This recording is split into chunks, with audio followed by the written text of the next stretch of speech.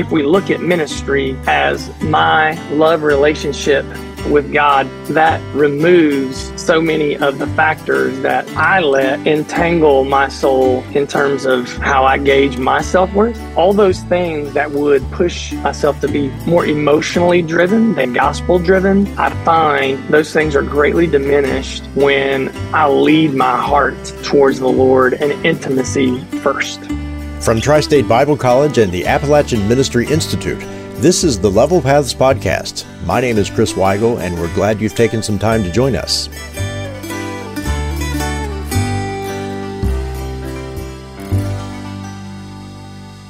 One of the focal points on the Level Paths Podcast draws a distinction between Appalachia and the rest of the United States. The reason is because Appalachia is considerably unique. It has socioeconomic and geographic challenges that the rest of the country doesn't have to deal with. And more often than not, those things unique to Appalachia aren't realized until an Appalachian has the opportunity to look in from another perspective. On this Level Paths podcast, pastor and church planter Dean Fulks gives some introductory thoughts on having been born and raised in Appalachia and what he has learned by being on the outside looking in.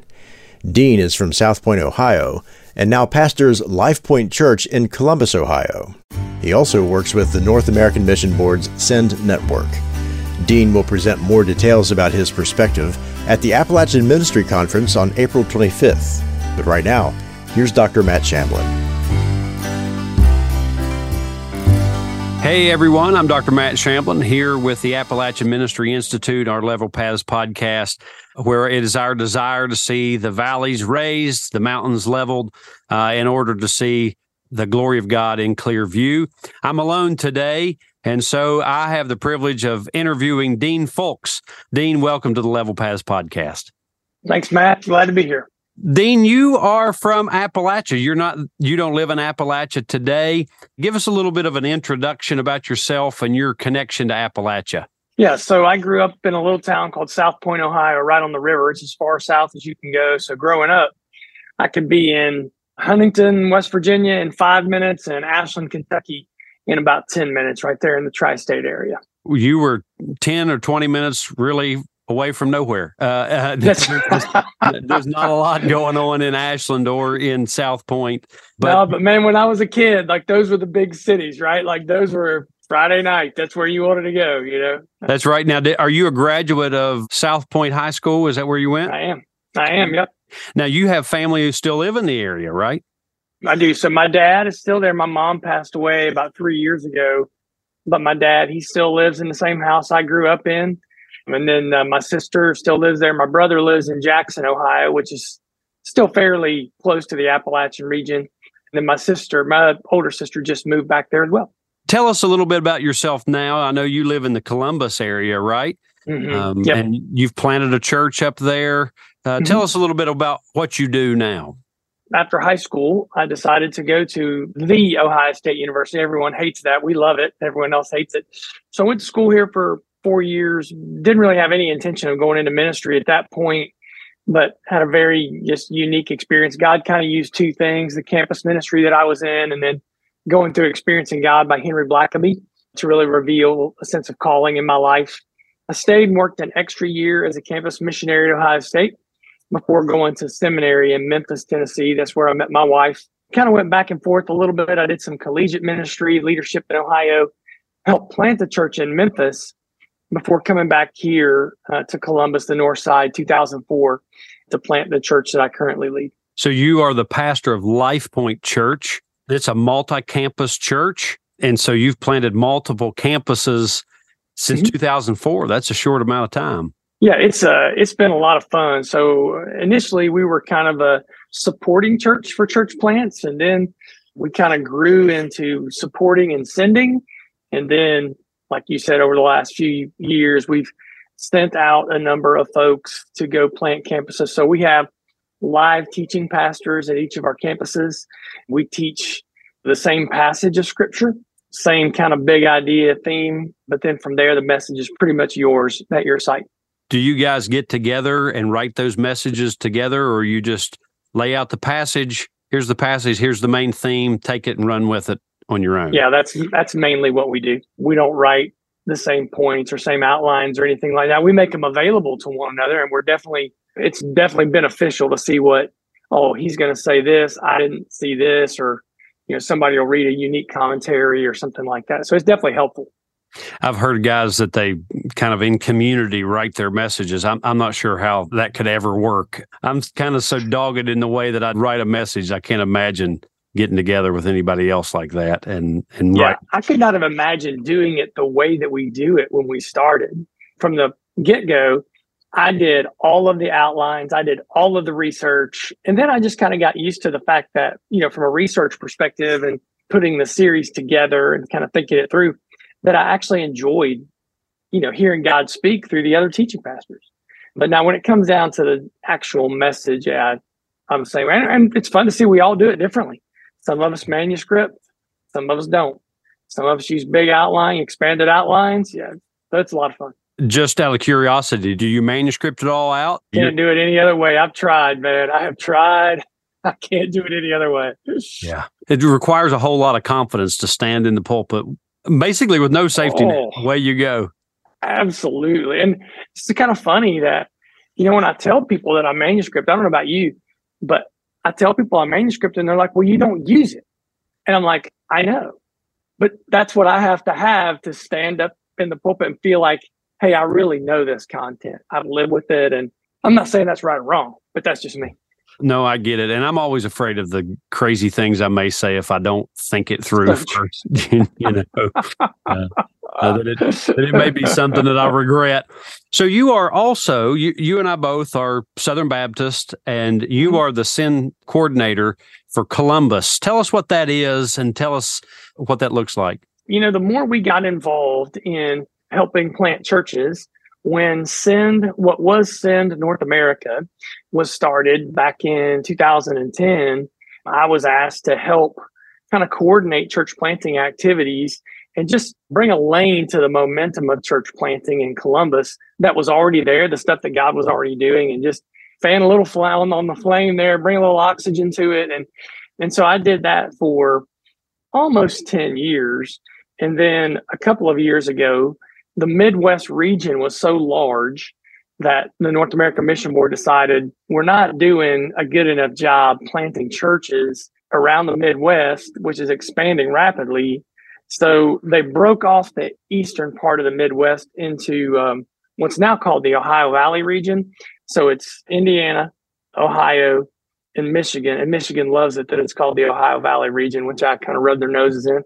But so they asked me if I could just kind of do for the region what I was doing in Columbus. So that's kind of what I'm doing now. It's a part-time capacity. And to be honest, guys are planting churches. God's calling people, and churches are sending out teams. I mean, churches plant churches. Certainly I don't do that. We don't do that.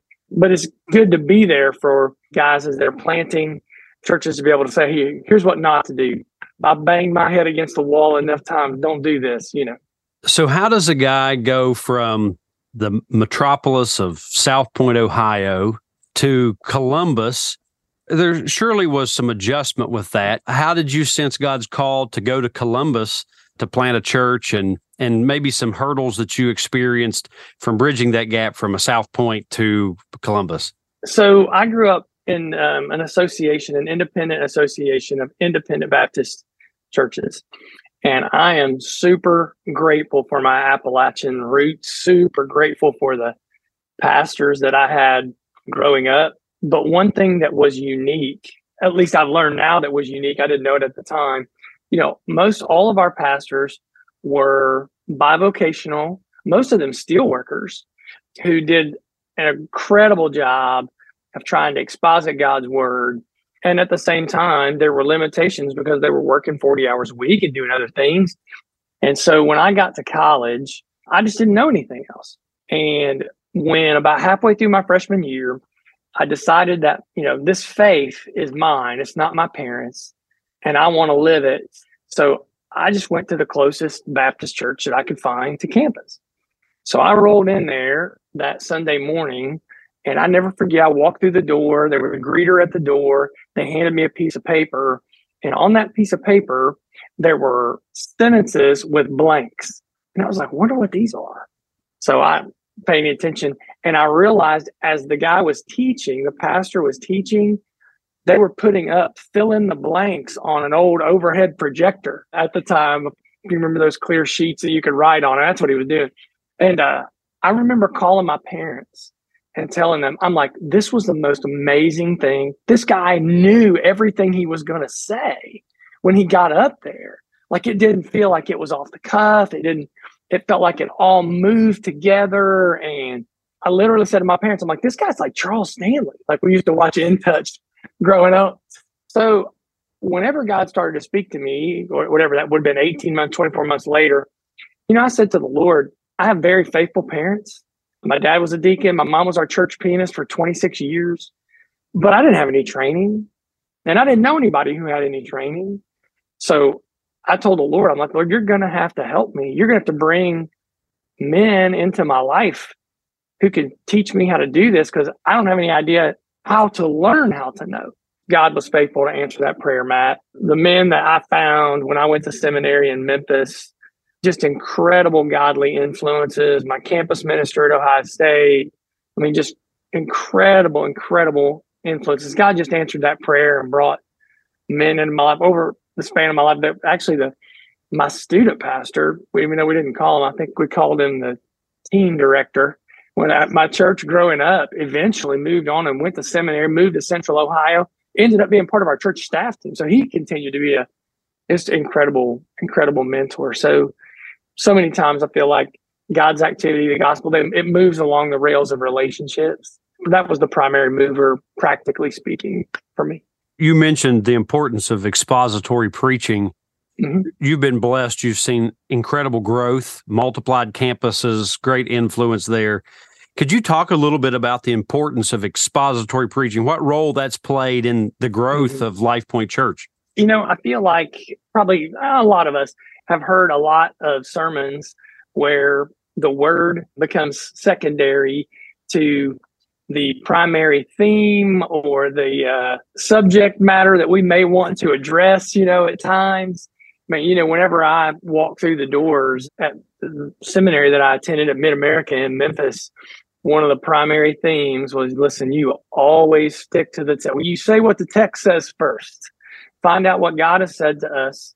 Then you figure out, your applications, your illustrations, all those kinds of things. And not to mention that whenever I went to Memphis, I was incredibly blessed to be able to go get an intern job at a church called Bellevue. And at that time, the pastor was Adrian Rogers, Dr. Adrian Rogers.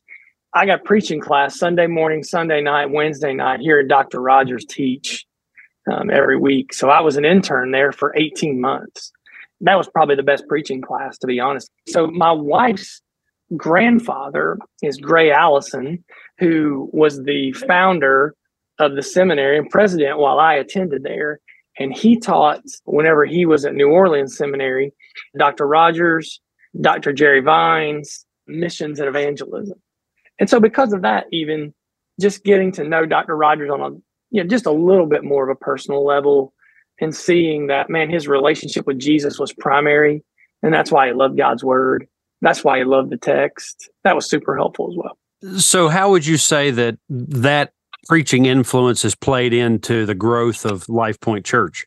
Because the foundation that I have before we ever started campuses, that was the emphasis for me. So that became normal life in our church. As a matter of fact, this coming Sunday, we're talking about just basic hermeneutical principles as part of the application of the text. You just talk about, hey, all the Bible is written to us, but it's not all written for us. Just because Noah built a boat doesn't mean you got to build a boat, right? Just, the best commentary on the Bible is the Bible. Things like that, because that was so built into me, it just built into our team. And so I feel like in a world, that having done this now, been in ministry for, almost 30 years, seeing trends come and go, what you really recognize is, man, truth is what people need. The gospel in the context of truth and grace, man, that allows you to have something solid to rest on.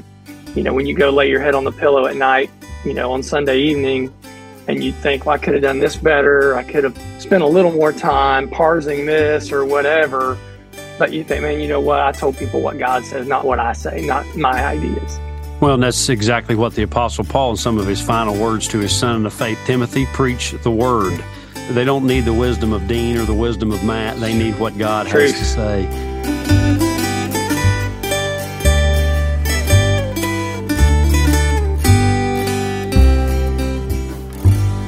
Coming up on April 25th at Tri-State Bible College, the second annual Appalachian Ministry Conference, Fulfilling Your Ministry with Hope in the Darkness of Appalachia. The conference is a full day starting at 8 a.m. with keynote speaker Dean Fulks from Lifepoint Church in Columbus, Ohio, Dr. Jeff Van Gotham from Dallas Theological Seminary, and Dr. Jakata from Tri-State Bible College, and storyteller Jacob Marshall. If you or your ministry is in Appalachia and you're looking for a recharge as you're navigating, reaching a lost and sometimes dark community, this conference is designed specifically for you. The Appalachian Ministry Conference is at Tri-State Bible College in South Point, Ohio, Tuesday, April 25th. To register and for more information, visit tsbc.edu. That's tsbc.edu.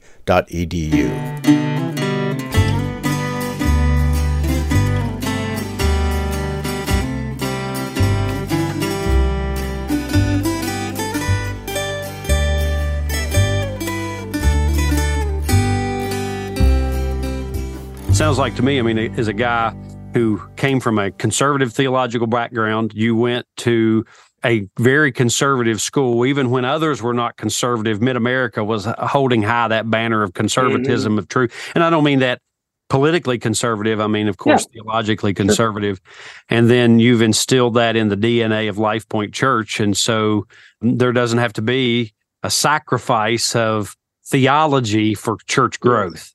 Right. Absolutely. My grandfather-in-law, he was a World War II bomber pilot, flew all over the world, even after World War II, visiting missionaries and just so committed to the gospel, going to the ends of the earth, that when those things come together, God's word and the mission to make disciples, to fulfill the Great Commission, there's so much undone.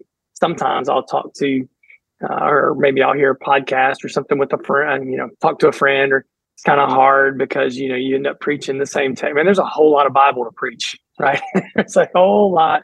You don't have to preach the same passages every other. There's a whole lot to exposit and get through and apply, and a whole lot of work, gospel work for us to do. You think of the words of Jesus, teaching them to observe all things that I have commanded you. And so really the course outline for the discipling of the local church is all 66 books, every last bit of it. There it is. And so, Dean, you're going to be our keynote speaker for our Appalachian Ministry Conference coming up in April. You have come from Appalachia. You live in Columbus. Could you tell us a little bit about the difference in context between South Point, Ohio and Columbus, Ohio? Contextually, there's certainly diversity is different. That's not a kind of a black-white issue when I'm talking about diversity. In Columbus, there's over 200 languages that are spoken. Those languages, the longer I am here, are less and less concentrated, and they're more and more distributed. So, for example, just nationally, demographers say that by the year 2030, there will no longer be a majority population in the United States. So every population will be a minority population. That frames how we look at the future of ministry. That frames how we look at, or at least for me, how I'm thinking about legacy and things like that in the future. And so as far as difference goes there, I don't know certainly the demographic trends of Appalachia. Probably they're a little different than Columbus, but they're coming, right? It's going to be different for us as a nation, as a country. And then I just think the density. So think density and diversity. So the density of people here is just different. I mean, there are people stacked on top of people. A lot of times people will ask me like, man, how's your church grown? I'm just blessed to plant a church in a place where there's a lot of people moving there. There's a whole lot of people around where we are planting. that makes a difference. So sometimes in an Appalachian context where there aren't as many people who are moving in, I think it probably reframes some about what ministry context looks like. That's very, very helpful because you're living in an area where people are moving to, and Appalachia very much is an area where people are moving from. The time in which you grew up in Appalachia and in which I grew up in Appalachia, we saw Appalachia in continued decline from almost the moment we were born to this day. And those cities, like you said, when you wanted to go to the big city, you went to Huntington right across the river, in the other direction to Ashland. And Huntington really is just a shell of itself from what it once was, and so too is Ashland. But as you've also said, the nations are still continuing to come, whether it be in rural America or in a more metropolitan area like that. So what do you do to keep going in ministry? You said you're really working on 3 decades of ministry. It's easy to get discouraged. So what is it that you do to continue on to keep going? I'm super blessed. When I was in seminary, I was discipled by a guy named Clyde Cranford for about a year and a half, or about 18 months. Just had an incredible ministry kind of given to him from the Lord to disciple young men who were headed into ministry. And so the primary thing that he taught me is that spiritual intimacy always precedes ministry activity. Spiritual intimacy over ministry activity. He just hammered that into he hammered a lot, and good. It was good for my soul. So primarily, if we look at ministry as my love relationship with God, that removes so many of the factors that sometimes I let entangle my soul in terms of how I gauge my self-worth, how the sermon go on Sunday, how many people are attending, how many people are about, what's the budget, what's all those things that would push and that I allow to push me at times and allow myself to be more emotionally driven than gospel driven. I find those things are greatly diminished when I lead my heart towards the Lord and intimacy first. That's excellent. That's an excellent word. Some final encouragement for pastors in Appalachia. We've got a lot of guys who they've worked hard. They're plowing, they're planting, and they're discouraged. So what would be some encouragement that you would give to these brothers out there who are serving so well, but not seeing a multitude of harvest? The legacy statement, right, of the Apostle Paul over his life: I fought a good fight. I finished my course, right? I've kept the faith. There's nothing in that legacy statement about how many churches he planted, about how many people came. There's no number in that. It's built around faithfulness to gospel ministry. And I think the good news for all of us is that is the same. That is uniquely the same. Now, the challenges are very different. And certainly to our brothers who are fighting those battles in Appalachia, they are unique. You invest in people, and all of a sudden you find out they're moving to this city or that place, or they're pulling up roots. And those things have a unique effect on our heart. But I'm grateful to the Lord that his faithfulness is still sure, steadfast, no matter where we are. And the bar for that is the same. Excellent. Dean, it's been wonderful to get to spend a little bit of time with you. And we so look forward to having you at our Appalachian Ministry Conference on April the 25th. If you haven't signed up, please make sure that you go to the Tri-State Bible College website and sign up for that. It looks like we're going to have to cap attendance this year. The campus is not super large, but it's going to be a wonderful time. And Dean, we look forward to having you on campus and look forward to hearing more about how God used Appalachia to shape you to do what you're doing now. Brother, thank you for our time together today. Thanks so much, Matt. I look forward to being there in April. Whether your church has thousands on Sunday morning, hundreds, or just a handful, God's calling on your ministry is the same. Folks need to hear the gospel exactly as it's presented in the Word. Sin, pain, suffering, addiction, divorce, you name it, it's all around us. But God's Word is a light for our paths. If you're a pastor and you are looking for effective ways to minister to your community, Tri-State Bible College and the Appalachian Ministry Institute exist as a resource. And no matter what need you may have, Rex Howe and Dr. Matt Shamblin want you to reach out to them today. Rex Howe is the president of Tri-State Bible College. You can contact him by email at rex.howe@tsbc.edu. And you can reach out to Dr. Matt Shamblin at the Appalachian Ministry Institute by email, matt.shamblin@tsbc.edu.